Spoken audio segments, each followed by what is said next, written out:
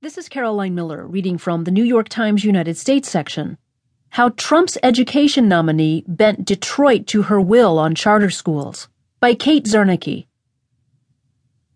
Few disagreed that schools in Detroit were a mess, a chaotic mix of charters and traditional public schools, the worst performing in the nation. So city leaders across the political spectrum agreed on a fix, with legislation to provide oversight and set standards on how to open schools.